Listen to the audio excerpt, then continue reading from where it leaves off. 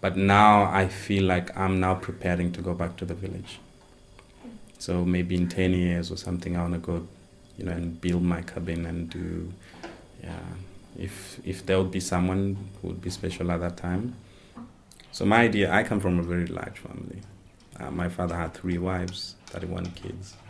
So my idea for family was to have a father who is there, to have a father who loves you, who says I love you, to have a father who would come for, once in a while. Like, I spent all this, I was really good in soccer, and I was a star, and I had dreams of, that used to be what I wanted to, like, to play in Europe or play where. And I would always, I was celebrated by my hometown, but not necessarily with my family. Mm-hmm.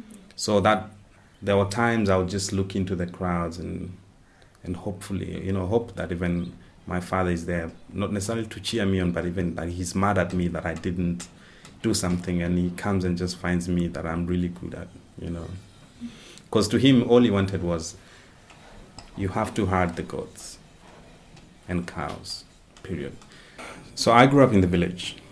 Mm-hmm. I grew up in the village for 18 years. All my worldview was shaped there. My habits, my morals, my ability to relate with people. And I was just saying, my fathers, when I was growing up, my fathers were Arnold Schwarzenegger, Sylvester Stallone, because these were figures that I would, it felt cool for them to smoke and to sleep around with women and to do all these things. So my dad used to really vent his sort of frustrations on us.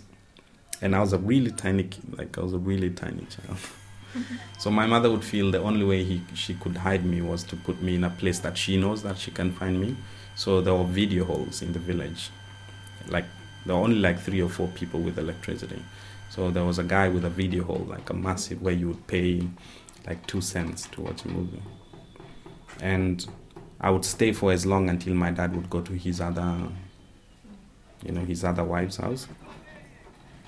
But then when it got to 7 or 8, 7 or 8 in the village was midnight, because it's just, everything is dead after 6. So they would start putting porn on. And I was just, so that's where I got exposed to pornography at a very early age. And it really screwed my thinking and my valuing of women. So it all became what I can do to them, not how I can love and in that purity. So at 16, I wanted to become, the greatest dream I wanted was to become a porn star or porn director. Because I was consuming this thing, my mind was just, there wasn't anything else I was thinking. I became like a zombie.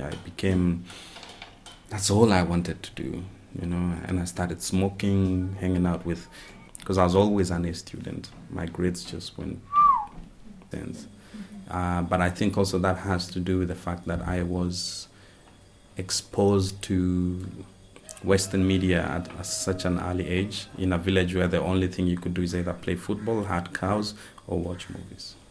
Yeah, so that kind of shaped my identity.